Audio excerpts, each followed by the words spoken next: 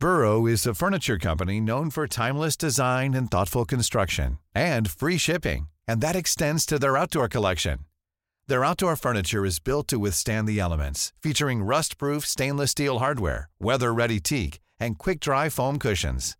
For Memorial Day, get 15% off your Burrow purchase at burrow.com/ACAST and up to 25% off outdoor. That's up to 25% off outdoor furniture at burrow.com/ACAST. Planning for your next trip? Elevate your travel style with Quince. Quince has all the jet-setting essentials you'll want for your next getaway, like European linen, premium luggage options, buttery soft Italian leather bags, and so much more. And is all priced at 50 to 80% less than similar brands. Plus, Quince only works with factories that use safe and ethical manufacturing practices. Pack your bags with high-quality essentials you'll be wearing for vacations to come with Quince. Go to quince.com/pack for free shipping and 365-day returns. You're listening to the Room 104 podcast with Cormac Moore and Saoirse Long. FM 104. It's Room 104. It's Cormac and Saoirse here. Hope your Friday's going well. Now, if you're looking for something to keep yourself occupied as we dredge on through another lockdown or extended lockdown, which we won't even talk about. There's a lot of really, really interesting and good campaigns that are out there, but the Matter Foundation has launched its 100 Miles in a Month campaign. If you're interested in taking part, it's to obviously raise funds for the hospital and the amazing life-saving work that they do. But joining us now is someone who is from Dublin, who's taken part in this challenge and is maybe going to explain, one, how you get involved, one, why you should get involved, but his own story, which is insanely interesting as well. Patrick Barry, sir, how are things? How are you doing? Pleased to meet you. Well, I say meet you, but pleased to see you on the phone and all that. Thanks for taking your time to talk to us. Your story is fascinating. I mean, take us back to that time when you were 11 years old and you had a week to live. Yeah, basically a normal child growing up, fit, the whole lot. Just caught a virus when I was 11. Never sick in my life. Everybody thought it was a 24-hour bug. Doctors, the whole lot. Just didn't get better. A few weeks later, was brought into Our Lady's Hospital. They done an x-ray. Heart was twice the size it was meant to be. It basically got an infection and it attacked me heart. Instead of turning left, it turned right. Million to one sort of shot. And was brought in, diagnosed. It's a disease called cardiomyopathy. It was gone too far to treat. They tried to treat it, gone too far. Basically, I was set down and told you need a transplant. That was it. How many people a year are affected with something like that? Because, as I said, I've never heard of an 11-year-old contracting a virus like that, and obviously it becoming so serious. Yeah, it's more common now, I think. Like it's out there more. So once you diagnose it quickly, you know, you get the treatment, you're fine. Like I was talking to a lady the other day, she caught it after being pregnant, our daughter. It taxes the heart a bit. You know, when you're pregnant, your body has to work twice as hard. So she caught an infection, and but they diagnose it so quick nowadays. It doesn't go to the extremes of needing a transplant. But there is a lot of people now that I speak to that have had transplants, and the same cardiomyopathy, a viral. It can run in the family. There can be two types. Mine was viral. It doesn't run in the family. Just caught a virus and attacked the heart. Quite rare now at the age I was at. It's more in later life, but it's just one of them things that happened, yeah. And so how did you feel then as an 11-year-old? Did you know what was going on? Were your family... Started to feel quite breathless all the time. So we just assumed I had asthma or something like that, you know. Then nauseous now and then, and just no energy whatsoever. My lips were turning blue. There was no oxygen coming into me and stuff like that. And basically then when I got diagnosed, it all made sense. It was like, look, his heart isn't working properly at all. The muscles are all basically after being... A virus got into them and they're not working properly. The heart's not beating. His body can't function properly, the whole lot. I was only 11 and sort of went off my head a little bit. It was rough on my mother and father.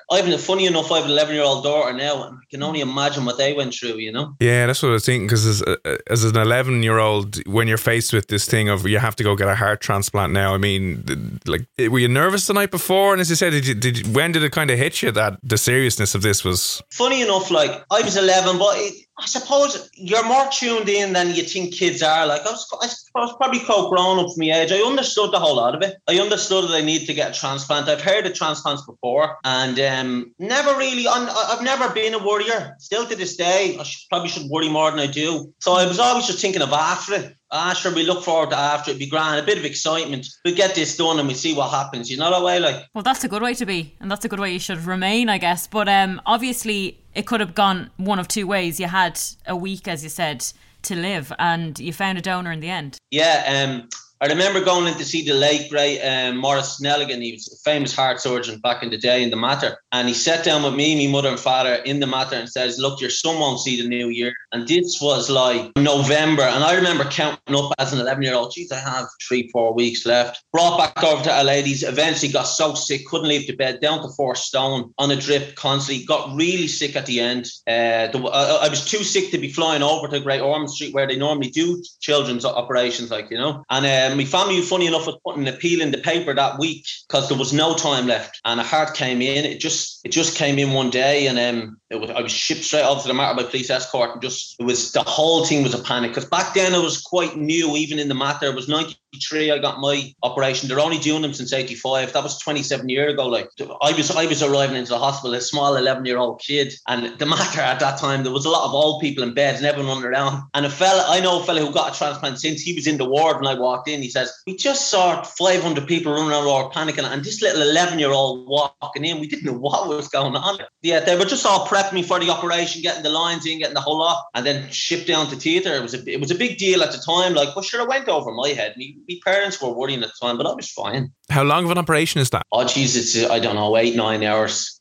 Freddie Wood's done it. And to tell you the truth, back then, doing transplants, like, it didn't look very good for me because you're meant to be sort of built up, but I got so sick. Freddie Woods had he was doctor on call, but either Freddie Woods or Maurice Snelligan. Freddie Woods done it that night, and he approached me, mother and father, says, look, your child is very, very sick. We don't know how it's going to turn out, but we're going to take the risk. And at that time, it was a big risk because, as I read a long time after, there was fines put in place back then because if it didn't work out, it was a big cost for the hospital. It was all that. But they took it upon themselves and took it upon their head, put their heads on chopping blocks, literally. We'll give it a go. There's a heart here. We'll try save him. And 27 years later, I'm still here, you know. I was going to say, did it went successfully, obviously, and have you ever looked back? Like, was there complications throughout the years? Well, I was 11. I woke up. I was fine. There was a bit of rejection at the start. I balanced the tablets. Like, I'm still on tablets now, anti-rejection tablets. But there was a bit of rejection at the start, balancing out. But genuinely, I'll get to it in a minute. And 2 years ago, I had a bit of a setback. But genuinely, my whole life, as I've played football at a really high level. Through my teenage years, I forgot I had a transplant altogether. That's what I mean. I'm not really a warrior at all, but I should have a bit. Half my mates would have forgot I had a transplant. Like, I'd be trying to outdo people, maybe in your own head, you know, to prove that you're normal. Like, you'd be doing something a bit, they'd be doing something, you'd be doing something extra. But I played soccer at a high level. I even boxed for Dublin in boxing, and I was always very good at tennis. I played tennis at a really good level. I was always athletic growing up, and it never held me back in any way whatsoever. I had a complete full life. And then what was the setback you mentioned there? Well, funny enough, I got married. It'd be 5 years this year. So. Marriage is always a setback, yeah. Well, that's the start of it, funny enough. But no, we were down the Glen Eagle because we got married in Killarney in the Glen Eagle. We were down there on our anniversary, August 20th, 2 years ago this year. Didn't feel too well for a few weeks before, but me being me, never said that to anyone, you know, I'd be grand. Maybe I'm a bit unfit. I got lazy since we have the kids. I should go jogging more, stuff like that. Got up, had breakfast. I was there with her nanny and granddad. The 2 kids are with us, Lucy and Emily, and my wife Amanda. I walked out to reception, didn't feel too well, and dropped dead in the ground. Had a cardiac arrest, heart stopped, dropped dead in the ground. Really, really freaky. I just remember not feeling well, but the stories I hear from my wife, and the bad thing is, me 2 girls were there, and they even saw me on the ground. But I was so blessed that I dropped dead in the middle of Kerry, in Killarney. I dropped dead 4 feet away with the defibrillator on the wall, and an off-duty nurse standing beside me. You couldn't have timed or planned that better. You know, if you had to, you're like, thank God, wow. Yeah, it was crazy. I just woke up 4 days later in the Mater, in ICU. I was at the being in Killarney. I woke up, my sister Suzanne, she's a radiographer in Scotland. She had flown home, and my wife Amanda was to the left of me. And I was like, what's going on here? What am I doing here? Like, you know? And they were like, you don't remember anything, but you've been asleep for days, you're in a coma. And that's the first setback I've had. And funny enough, they explained to me, because over the years, back then it was trial and error, so they do biopsies of your heart and they would take a little bit out and see if it was rejected. And because it was done so much back in the day, there's a bit of scar tissue on the heart where it grew back. So literally a beat went up one side and didn't come down another, and the heart just stopped. My God, you were okay in the end. My God. Yeah, absolutely blessed. So they fitted like a pacemaker inside me, a defibrillator. If ever happens again, it's shocking. But they said the odds are that probably would never happen again. It's just one of these things. God, that's mad. And obviously since then you're back, obviously staying active and you're taking part in the 100 miles in a month for the foundation as well. And obviously, no need to ask you why you want to raise money for such a good hospital who's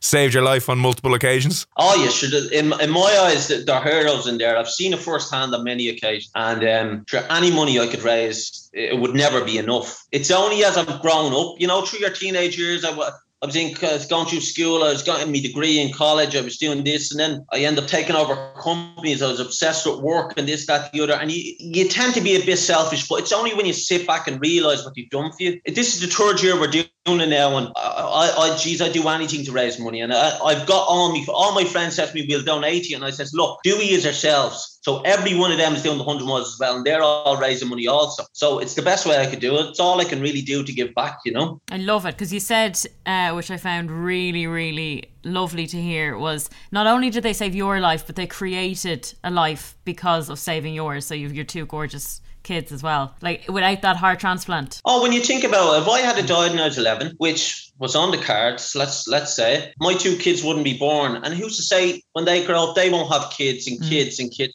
It's literally generations that's been saved by organ donation like that. It's nice to get a positive message out there about organ donation, because, you know, it's a really, really difficult time for somebody to be faced, sometimes totally unexpected, because normally when people are donating organs, the organs are healthy. So the person has been healthy. It might be in a car crash, it might be in whatever. And nobody wants to be asked these questions when they're absolutely in shock. But if they can just think, if I can get any good out of this bad situation, you just have to listen to my story and millions like it. It really can save a lot of lives and create lives and produce generations upon generations, you know. So the 100 miles in a month, obviously it's a fundraiser for the Mater Hospital. Is that jogging, walking, or how can you do it? Well, you can do a walking, jogging, any way you want really, as to help money. I'm really doing a fast-paced walk. Now I say a fast-paced walk, you'll do 10k in an hour, 20, 30 minutes. Like it's on the verge of jogging, but I find it the best. I was never, like, I played soccer for years at a really good level. I was never a good jogger over 10, 15k. I just could never get me breathing right. But also, me two kids are doing half it with me. Like, they've done, it's week one down. We got 40k last week. They done 20k. Even the 7-year-old is out doing 7k in an hour and a half. And none of them are complaining. They realise what the cause is for. And my wife, Amanda, is doing every step with me the whole way, you know. Well, definitely. Anyone can get involved, I assume.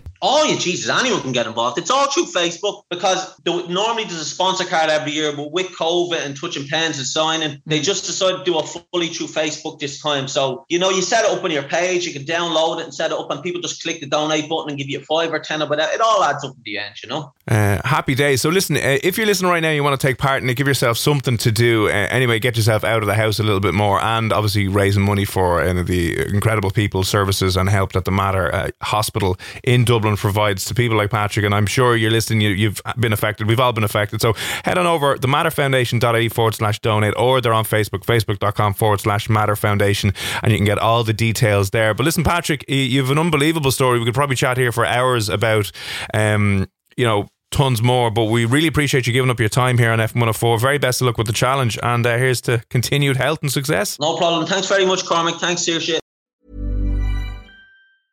Normally, being a little extra might be a bit much, but not when it comes to healthcare. That's why United Healthcare's Health Protector Guard fixed indemnity insurance plans, underwritten by Golden Rule Insurance Company, supplement your primary plan so you manage out-of-pocket costs. Learn more at UH1.com.